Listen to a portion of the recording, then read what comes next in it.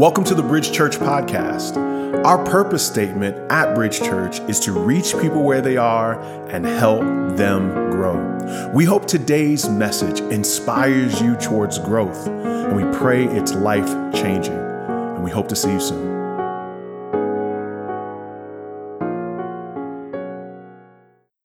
Well, it is about that time of the year where we are gearing back up for how we do things here at our church. When I get done with this message, an MC will come up and they will say two things. The first thing they will say is that we have a purpose, and the purpose of our church is to reach people where they are and help them grow. If you haven't heard that before, you'll hear it every Sunday because we are that committed to living out our purpose. But we also have a process, and our process is three-pronged: to connect people to God, to grow them in family, and then to have them serve our city. The second phase of that, growing with family, the way that we do that is through city groups. Now, the reason why this is so important is we have city groups starting back next week, and there'll be a sign up here on Sunday. Now, one of the most important things for you to know is that our city groups are grounded in Acts chapter 2, verses 42 through 47. What's happening in the book of Acts there is that you're seeing fellowship, you're seeing the breaking of bread, and you're seeing the apostles' teaching. So it's the word of God being done in community, because we fundamentally believe if you are going to grow, you're going to be in community while you grow. Now, in light of that, there will be some, maybe you've come from a different church, maybe you've had a different experience. So let me tell you what a city group is not. A city group is not a Bible study. And you may come from a space where that's what you want. And you may say in your heart, man, I just want the word. I just want the word. I want like Greek and Hebrew words. I want to know what Paul was eating when he wrote it, like all that. And I totally understand that. And there is a place for that, right? But understand that when we talk about discipleship and growing, the only way we're knowing you're growing is when you're applying the word of God. So the Bible says in 1 Corinthians chapter 8 that knowledge puffs up, love builds up. You see, you can be a knowledgeable person of the Bible and still unloving. You could just be mean with Bible verses, praise God. So we're trying to make sure you're actually growing instead of just growing in knowledge. So we're committed to Acts chapter 2, verse 42.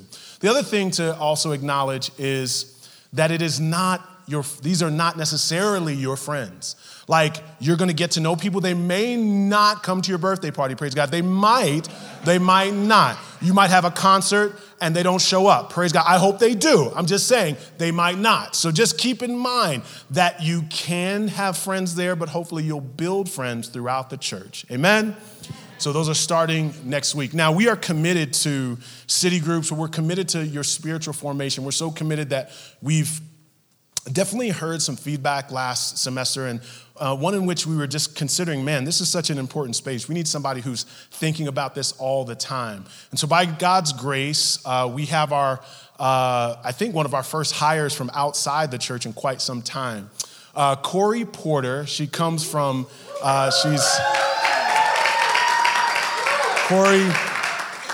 Corey currently is at Princeton Theological Seminary, completing her master's there.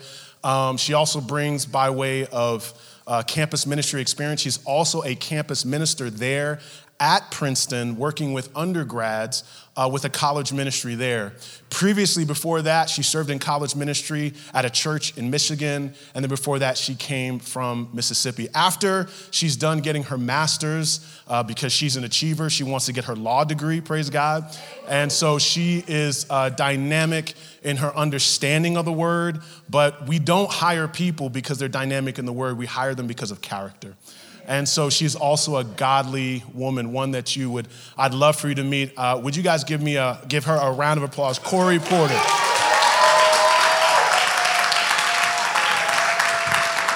Thank you, James.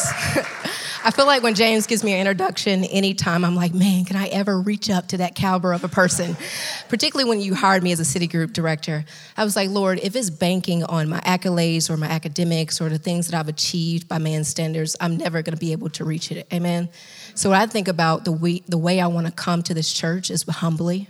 I want to come as a servant, because I feel like I'm qualified, not necessarily by what I've done in the world, but more by my testimony through God.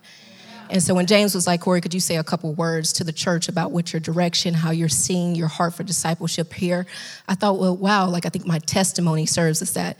My mom used to say, Corey, and she wasn't saying this to be mean. One time she jacked me up against a wall. There was tears in her eyes, and she was really trying to be able to communicate something to me. I was around 16 years old, and I was wild, and I had did something. Either I got suspended or I cussed somebody out. Something was going on in life. And she jacked me up against the wall, and she said, with tears in her eyes, streaming and kind of shaking, she said, Corey, I'm not playing with you. You're going to end up either pregnant, in jail, or dead. Those are the options in the direction that you're going in your life. And when I think upon that, I was like, man, Lord, she was right. When I think about the series of whether it be the men I dated, the things I experienced, it came to a pinnacle in my life when I was in this desolate place called Cleveland, Ohio. Don't know if y'all know about it.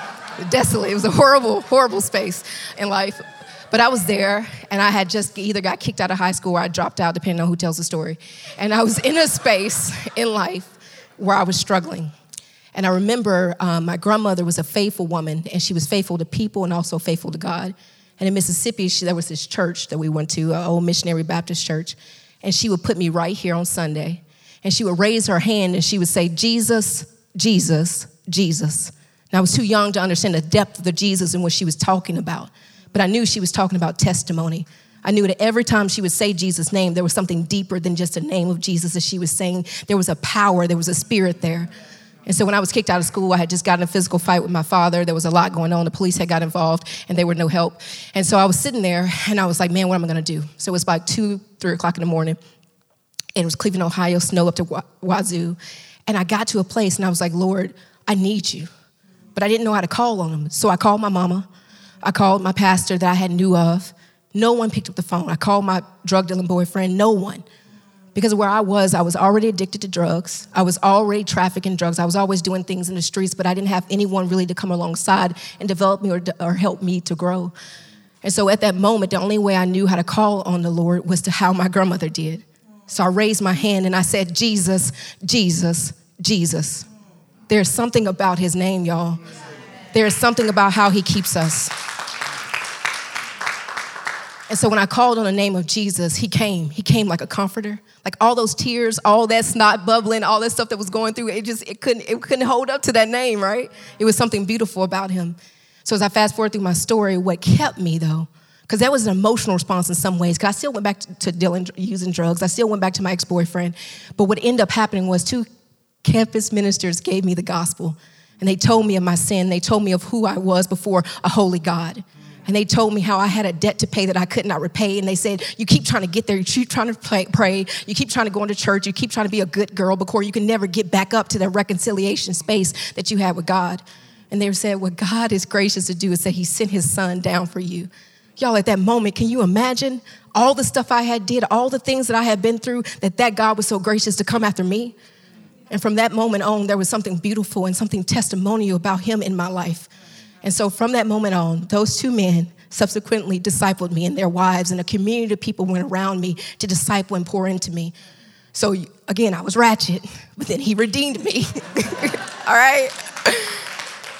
So I think when you think about Princeton, don't think about Princeton, think about testimony. Think about how God came for me and how I just really want to be able to be one woman in your life, whether it be a man or a woman or a child, whoever in this room, that I help come alongside you in your walk and in your journey. So the one thing that I think I grew from in those people was intentionality. They were intentional about me, and I want to be intentional about my time here with you guys. So I'm going to turn it back over to our pastors.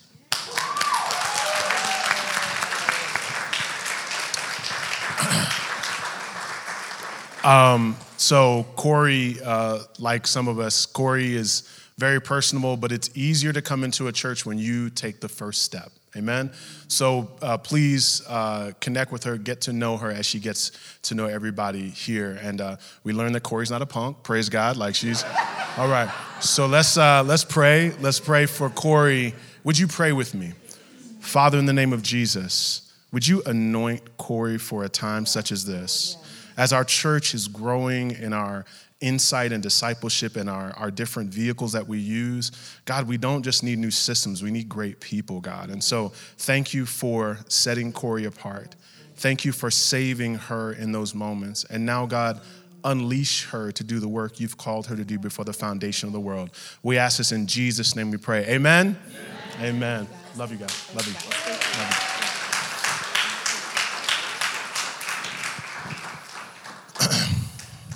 Well, Corey is here, but I also want to tell you guys, by way of introduction to my message, about another person. His name is James.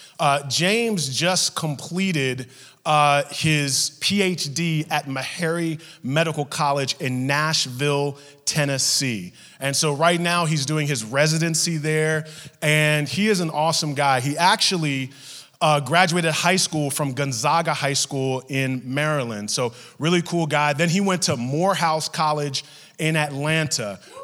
Praise God for all one of you back there.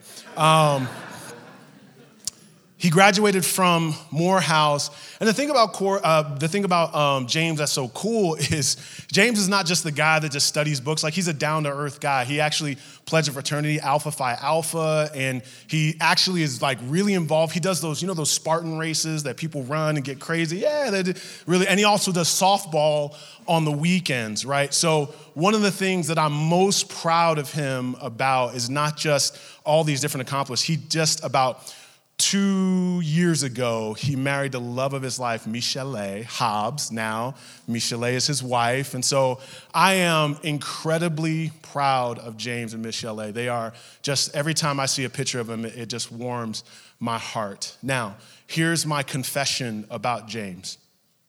Several years ago, my dad joined Facebook. And when he joined Facebook, I looked him up. And when I looked up James Roberson, this dude's picture popped up. This cat's name is James Roberson III.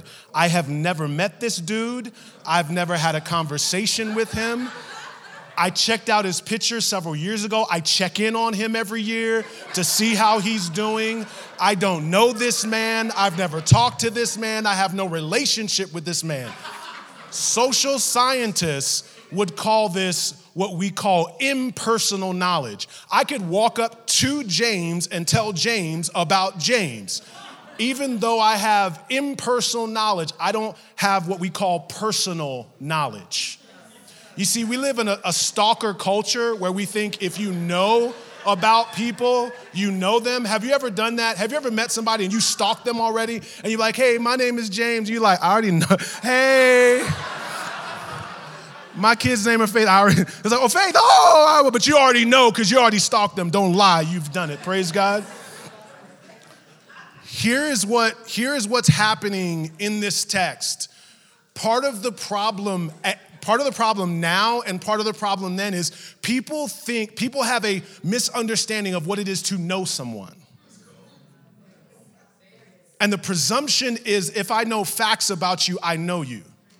You see, I just reeled off many facts about James Roberson III. In fact, I have the same name as this individual, but I don't know what his wedding day was like.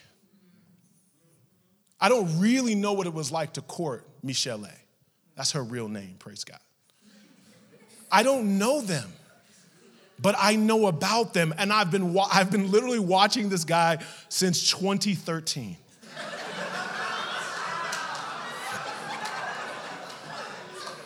He might podcast. Hello, James.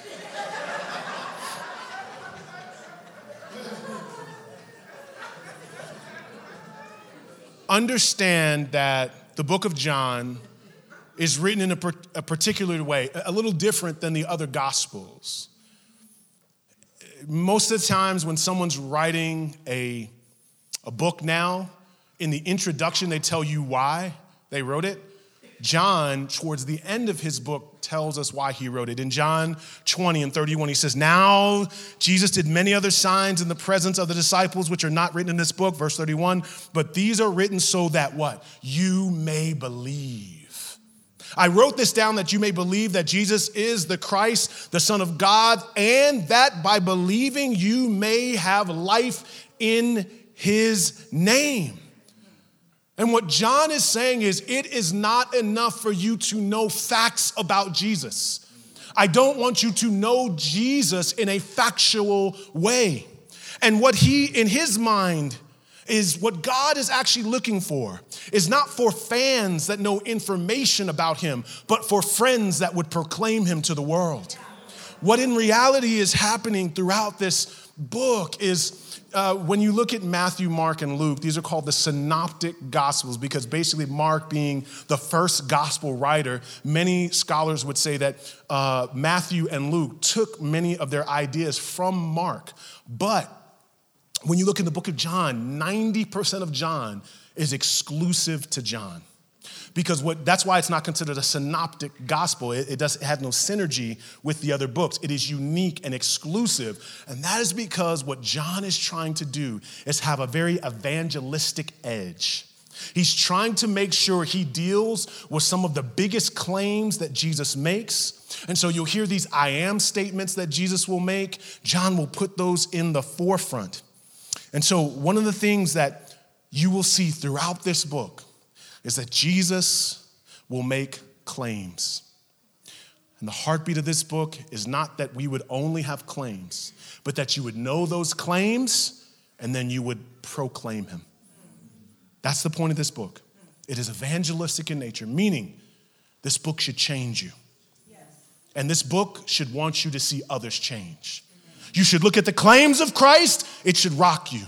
And then if it's really doing its work, you should want to tell somebody. We are to proclaim him and to make him known to the world.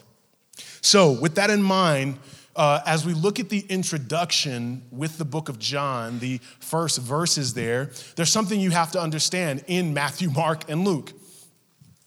In all three of those synoptic gospels, the way it starts off, they have their very unique way. In Luke chapter 1, verse 5, he says, in the days of Herod, king of Judea.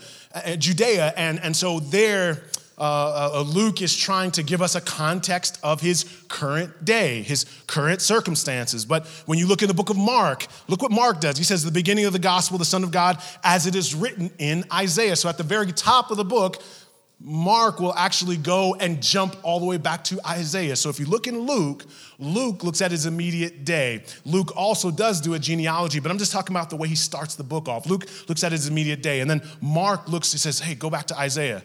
And then when you look at Matthew says the genealogy of Jesus Christ, the son of David, the son of Abraham. So what Matthew does, he says, hey, look at these big hitters, David and Abraham. So he says, look back at all these people. And so what they're trying to do is pair up the Old Testament with the New. He's trying to get you to understand Jesus in correlation with the Hebrew Bible. John is different.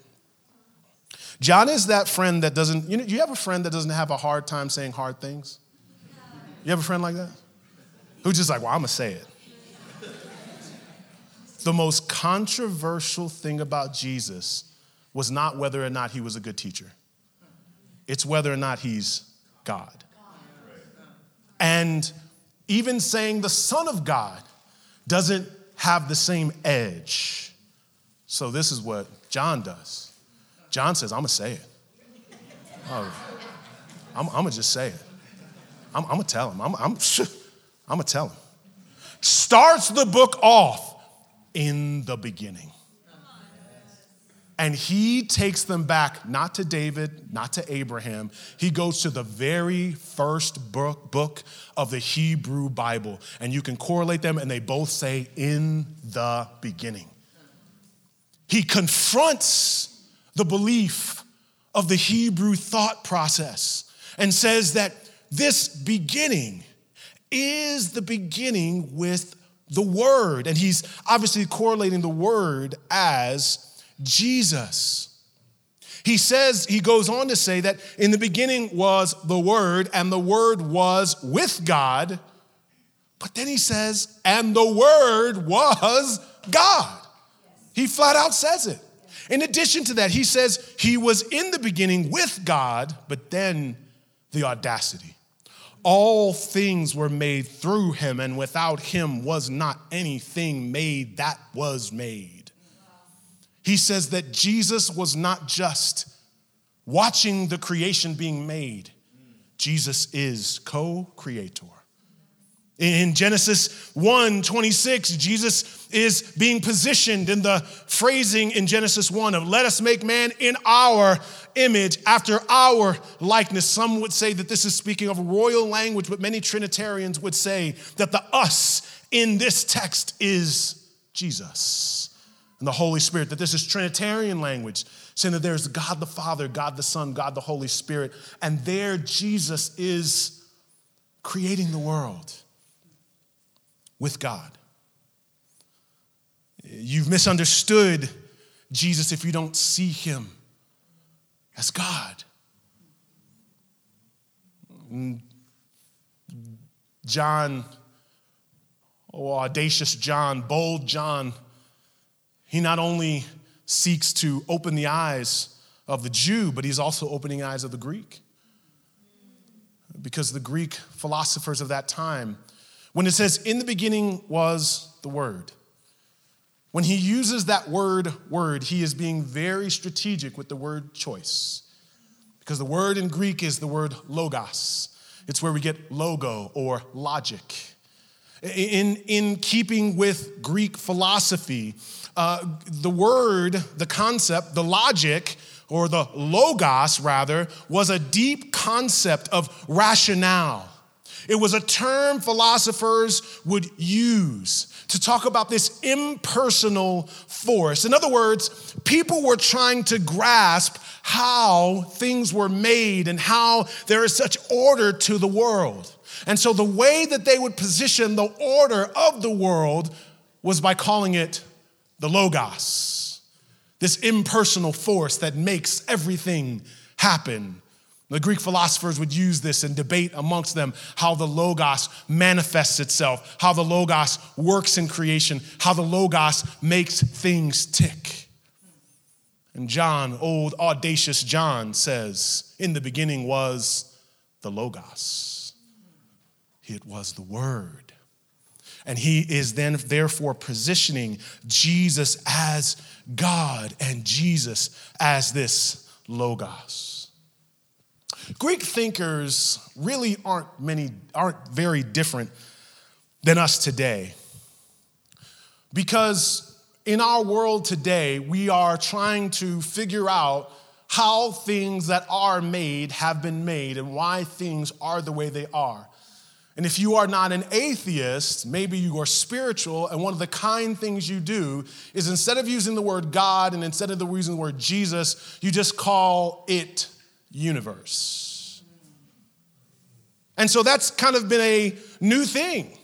As I've looked around, I've been in meetings, and there's been this desire for us to pray to the universe, to talk to the universe. Folks is at the Golden Globes and saying, I want to thank the universe. Well, I do think that there's something about believing that there's something more. Just as these philosophers believe that there was something more, we need to give credit where credit is due. At least we're not saying we just happened. So we should acknowledge that if you believe that there is a logos, i.e. an impersonal force like the universe working, praise God, you are reaching your mind up. But when we see TV shows where it says the universe is trying to tell us something, I just want to help. The universe is not a conscious, self-aware being. Saying the universe is speaking to you would be like saying your dog is speaking to you. These are not beings that communicate. And so, in other words, when someone is saying the universe, it feels odd when you're in a crowded room when everybody's saying universe and you say Jesus. Yeah. You know what John is like? John is like that family member, like, everybody's at Thanksgiving and that one person starts off and says, hey, I'd like to thank the universe. Everybody's like, oh, thank you, praise God, yes, that's so awesome. And they go around, and then all of a sudden they get to John, and John is like, I'd like to thank the Son of God, the creator of the universe, the creator of the universe. Like John is that dude. Because John is taking a word and flipping it on its head in order to be an apologetic amongst everybody. He used the same word to tell them who God really is. Now, I have to move on, but I just want to make something clear. The universe doesn't listen to you, the universe doesn't love you, and didn't die for you. Praise God. Let's move on. John 1, right? Praise the Lord. Now, so that's what he's doing. He's an apologist. He wants to get this word out, and he's taking words, he's redeeming them for redemptive purposes so that they might know God. Now, John goes on, and listen, this week we are going to send out in our email, we're going to send out a reading schedule because there is just no way I can cover everything. John is such an articulate, dynamic thinker and writer that you could spend, honestly, 5 years preaching through every verse here because every verse is so punched and powerful. But I do think you should take your time in reading this. And so we'll have a reading schedule that goes out through our email so that you can be reading and keeping up, especially as you enter into city groups and keeping up with the next set of verses that will be coming up. Now, he goes on in verses 4 and 5. He says, in him was life, and the life was the light of men. The light shines in the darkness, and the darkness has not overcome it. The word life and the word light, life and light. This idea that in Jesus there is fullness of life, that Jesus being the creator of the world understands life as a creator, i.e., he understands the design of life. And so to know Jesus is to know the designer of life, to know the fullness of life. But not only is life in Jesus, but he is the light, meaning he reveals, he shows, and he exposes in the dark. Full life is in him. But life with God means life under the lights. Yes, life with God is life. Under the lights, you'll get wisdom knowing Jesus, but you'll also get convicted. You'll experience great grace because he will show you your sin, but you'll also experience great comfort through the Holy Spirit. He is a light that reveals, but he's also a light that exposes. My daughter this morning, she has discovered the power of a flashlight.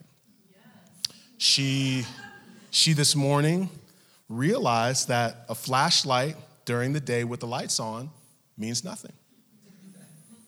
So now I'm walking by the bathroom. She's got the flashlight. She opens the door. She's like, Daddy, come. Whole new discovery for her. She's like, light, meaning turn the light off. And then she's just like, she's putting it up to her face like, gosh. And here's what she loves to do. She's taking me to the toilet. She's opening the toilet. She's like, look. Then she's going behind the shower. She's like, look. And this is the thing she's discovering is that when you have light amongst darkness, you love showing. Because when you're in darkness and you don't see, the one thing you want to do desperately is, do you see it now? You know, your eyes were adjusting to the darkness. You don't see. No. The light will show you everything. And so she's discovering the power of light's ability to show what's really there. Jesus was life and light.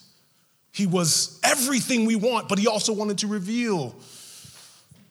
And this is why some of you have come today, because you know the life is in him and life hasn't been working. So you've been inching up closer to God because you know life is in Jesus. But you also know he's a light. And some days you inch away when you know your dirt has been too dirty and you don't want to come in, and you know you've done so many things wrong. And so we're in this back and forth that he's life. But good God, he's the light. And I want the life, but I don't want the light. But he's both. So maybe it might be important you know that he's a different kind of light.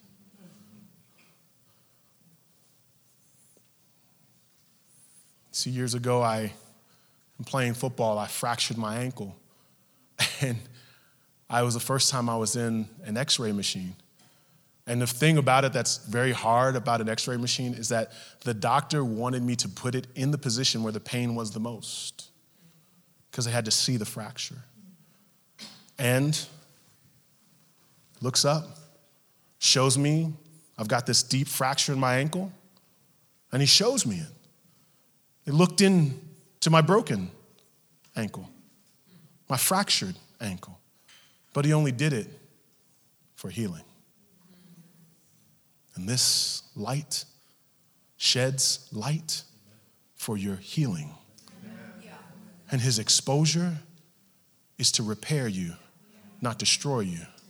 And maybe you had a father or mother that called you out to show their power over you. And light meant exposure, and exposure meant hatred. But this is a different kind of light. This is the light that heals. It, yes, reveals, but it also heals. So, yes, you've been getting the life, but I want to welcome you into the light. Walk in the light. Walk with him. Because the darkness will destroy you. And the quiet life that you are holding on to is only a corrupted life. And the life in the light is fullness of joy. Well, here he then tells us, he goes on and he talks about John, and then he says, Jesus came to his own, he didn't receive him, and we'll cover different parts of those there. But then he says this powerful verse. Many authors would say that John 1:14 is maybe the most important verse in the Bible. In our understanding of Jesus, I wonder if you'd read this with me. John 1:14. We'll start on 3. 1, 2, 3. And the Word became flesh and dwelt among us, and we have seen his glory, glory as of the only Son from the Father, full of grace and truth. Oh, the Word became flesh and dwelt among us. Now, interesting here, although the word is logos, and we understand it as rationale, we also have to understand the two-toned idea of the word, because he's also giving us this concept word, because words are the way that you reveal someone. In other words, that's how you get to know someone, are words. This past week, I was in upstate New York doing a retreat and with Corey, with Princeton students. And while I was up there, I'm speaking to them, and the leader of the ministry there said, "Hey, can you do a workshop for college students?" And I was like, "Man, I ain't got no workshop." He's like, "Just anything you think college students would come to." I was like, dating or something? They was like, yes. I was like, all right, so we'll call it Find the Love of Your Life. Boy, that thing was packed.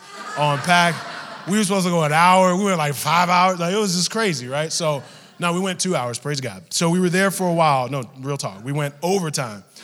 So these are Princeton students. I did not know Princeton is the #1 college in America. These are smart people, praise God, right? And they're asking me all these questions, and I'm responding to the questions. And then, then they're just like, so then we're done. But the question I consistently got after, and if I could put it in the vernacular of our day, all they wanted to know was, how do you shoot your shot? Like, that's all they wanted to know. The approach. How do I do it? Just what do I say? And I'm like, these people are so smart. I said, well, I don't know the situation. They're like, well, but just tell me. I'm like, well, at some point, you have to approach them.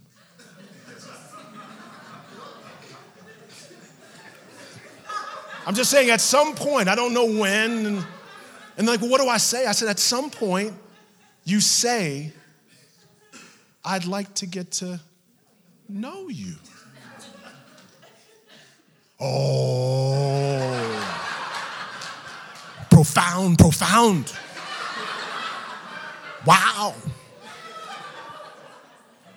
Are you serious? Yes. Well, I've been just checking. I know. And you have to walk up to them and say something like, I'd like to get to know you better. Now, hopefully that's not the first sentence you're saying to them. But yeah. Now, why were these incredibly smart people wrestling with something so simple yet so profound? Because vulnerability and rejection, when paired together, feel like death. And now look, the word, the revealed God, when it says it became flesh, meaning it became vulnerable. God was exposing himself. He gave his full self. He became killable.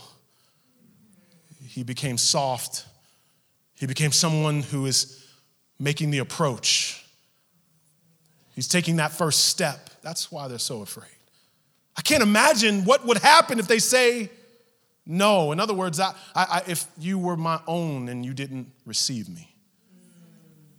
I can't imagine making the approach and getting rejected. Have you ever in a conversation, in the midst of the conversation, said, listen, I'm only human. And you weren't giving them new information, right? They didn't think you were a robot. No, you said I'm only human because what you were trying to say is I do some things right, but there's a whole host of things I do wrong. In other words, I'm frail. I'm weak.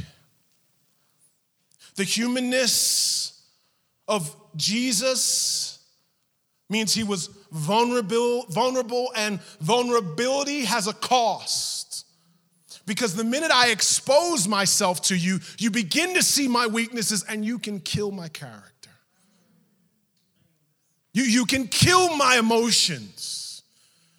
You can make me not want to do this again. When I step out and I try to talk to you and you disregard my attempts, you don't know how that feels. You can kill a person's character when they let you in. You can kill a person's vision when you tell them what you're thinking. And you can kill a person's body when they give themselves up. The Word was vulnerable. The Word was flesh. The Word was exposed. The Word took the first step, and the Word was rejected. Vulnerable Jesus. Our Jesus was vulnerable. Our Jesus could have been in a palace. Our Jesus could have floated all day. Our Jesus could have just flexed. But our Jesus was flesh. He was vulnerable.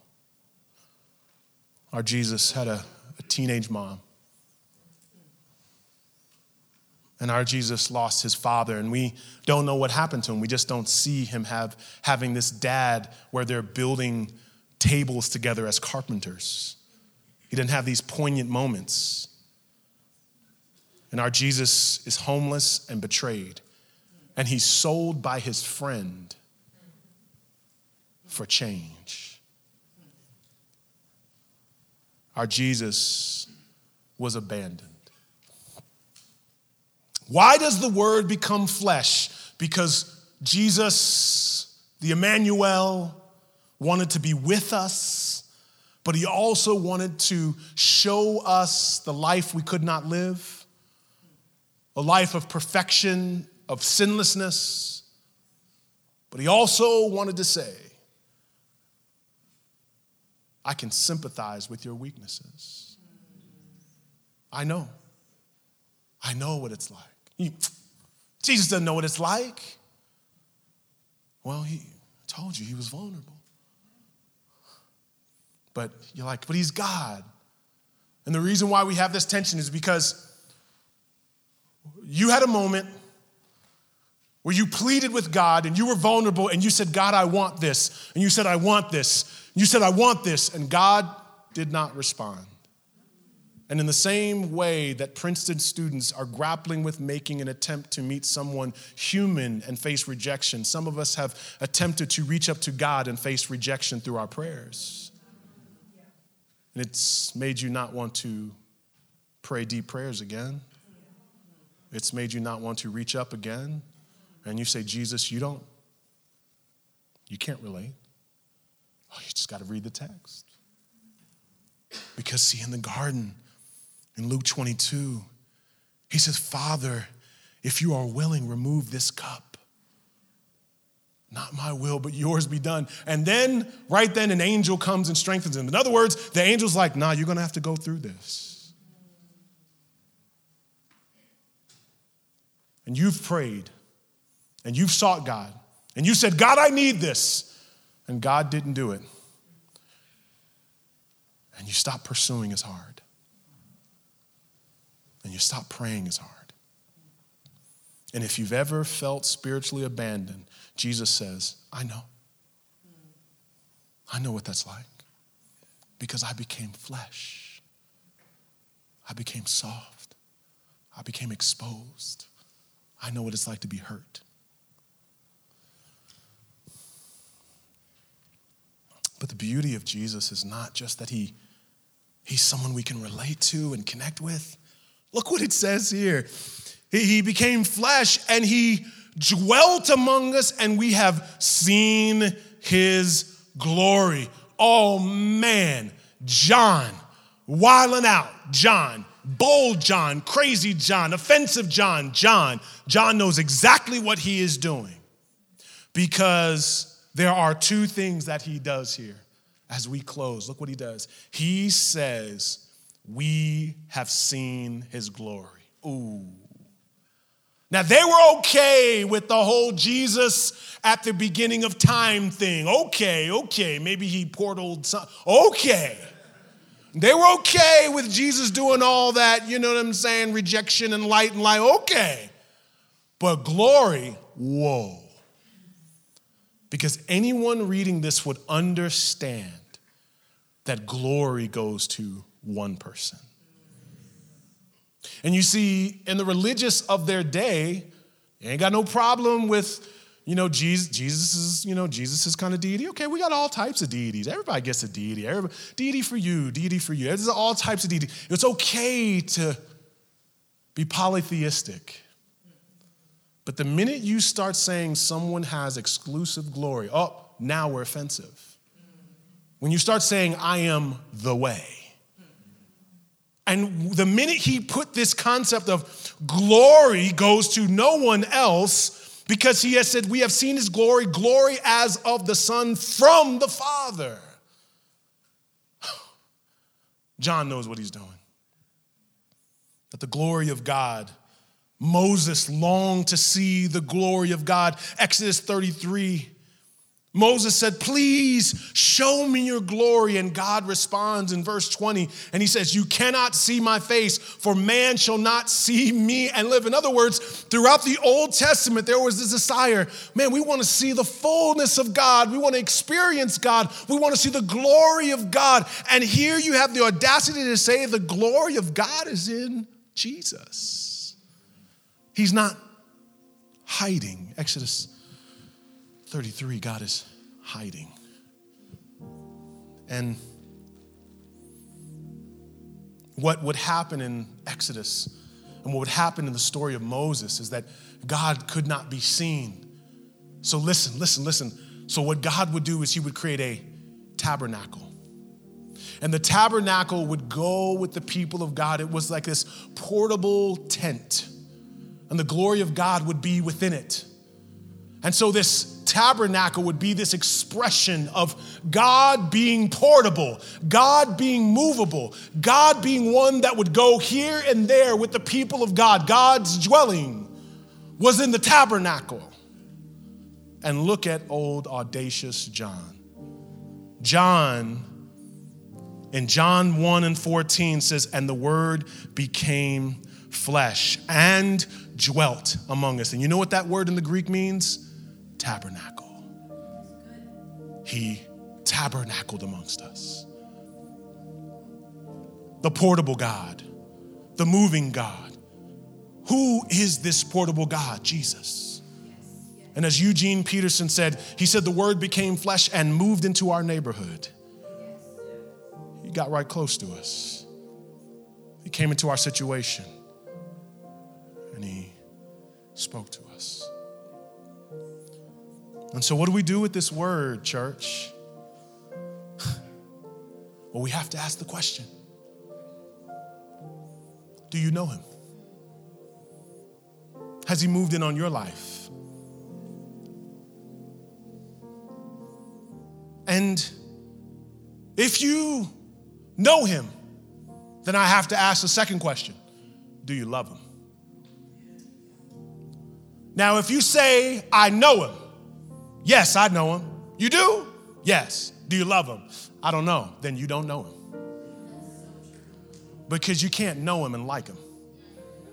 See, if you like him, you don't know the Jesus I know. You see, Jesus is the co-creator.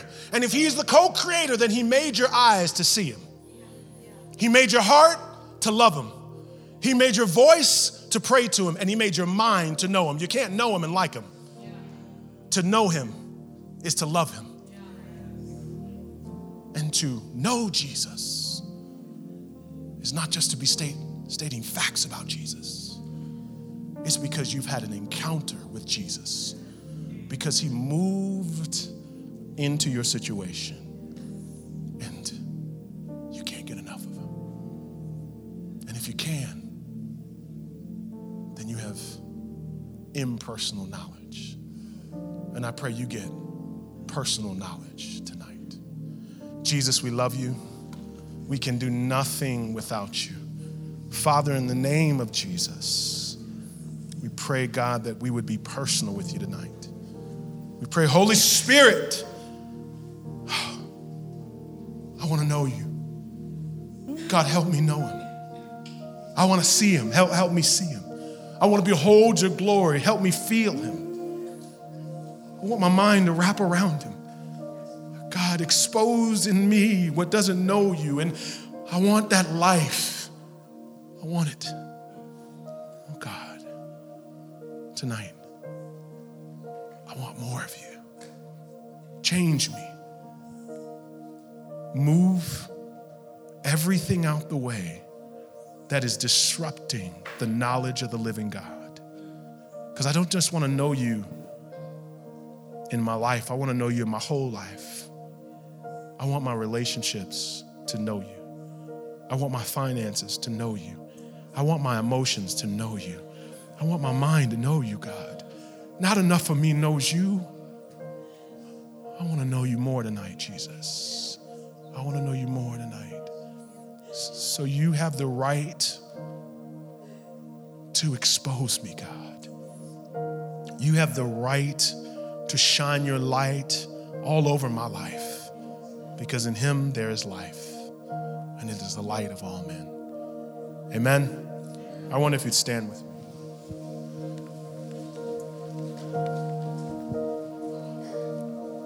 Tonight, we take part in the communion. The Bible says that every time we eat of this bread and drink of this cup, we proclaim the Lord's death. Let me encourage you tonight. If you don't know Jesus, you have to understand that this is a believer's moment. And this is really not about looking beyond you. This is about inviting you into this moment. But if you are unsure of your relationship with God, just know that this is a moment that is intended for the believer to deepen their walk with God. Because on the night that Jesus was betrayed, he took bread and he says, this is for you. And that you was people that he was dying for. And that you was folks he was shedding blood for. That you was a body he was breaking for. If you don't know if that you is you, then feel free to not take communion. But if that you is you, come. Enjoy the promises of God. Enjoy the life of God. Enjoy the light of God. Enjoy him as he tabernacles in your heart through the Holy Spirit. Enjoy him. Because communion is supposed to be this reminder, you're mine. I'm eating this bread, I'm drinking from this cup. You're mine, God. And it is a reminder, I am yours. Commune with him. Do business with him. Ask him where he needs to shine his light tonight. If we can have the communion come. Hallelujah, God. Hallelujah, Jesus. Thank you, God. We honor you, Jesus. We honor you in this place. Father, in the name of Jesus. Father, in the name of Jesus. Rain down on this place, God, and reveal yourself. God, would you make the sinner want to get closer? Would you make the proud want to be humble? And would you make the discouraged rise up tonight? Father, in the name of Jesus, reveal yourself to us in a more powerful way. Father, in the name of Jesus, show yourself, God. Father, in the name of Jesus, tabernacle in a new way in this place. In the name of Jesus, God. In the name of Jesus, God. In the name of Jesus, God. Oh, we want you and nothing else. We want you and nothing else, God. We don't want to replace you with anyone else. In the name of Jesus, God, reveal yourself in my life in a fresh and new way, God. Reveal yourself in my life, God. And God, everything that is unlike you, move it out the way, God. I want you. I want the living God. I want a fresh word from the living God. And I don't want Sunday to be the height of my praise. I want to experience the life. And I know within the life there is light. Bring me that light.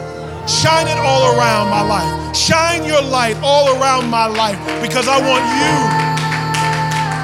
I want you, God. I want you, God. I want you, God. I want you.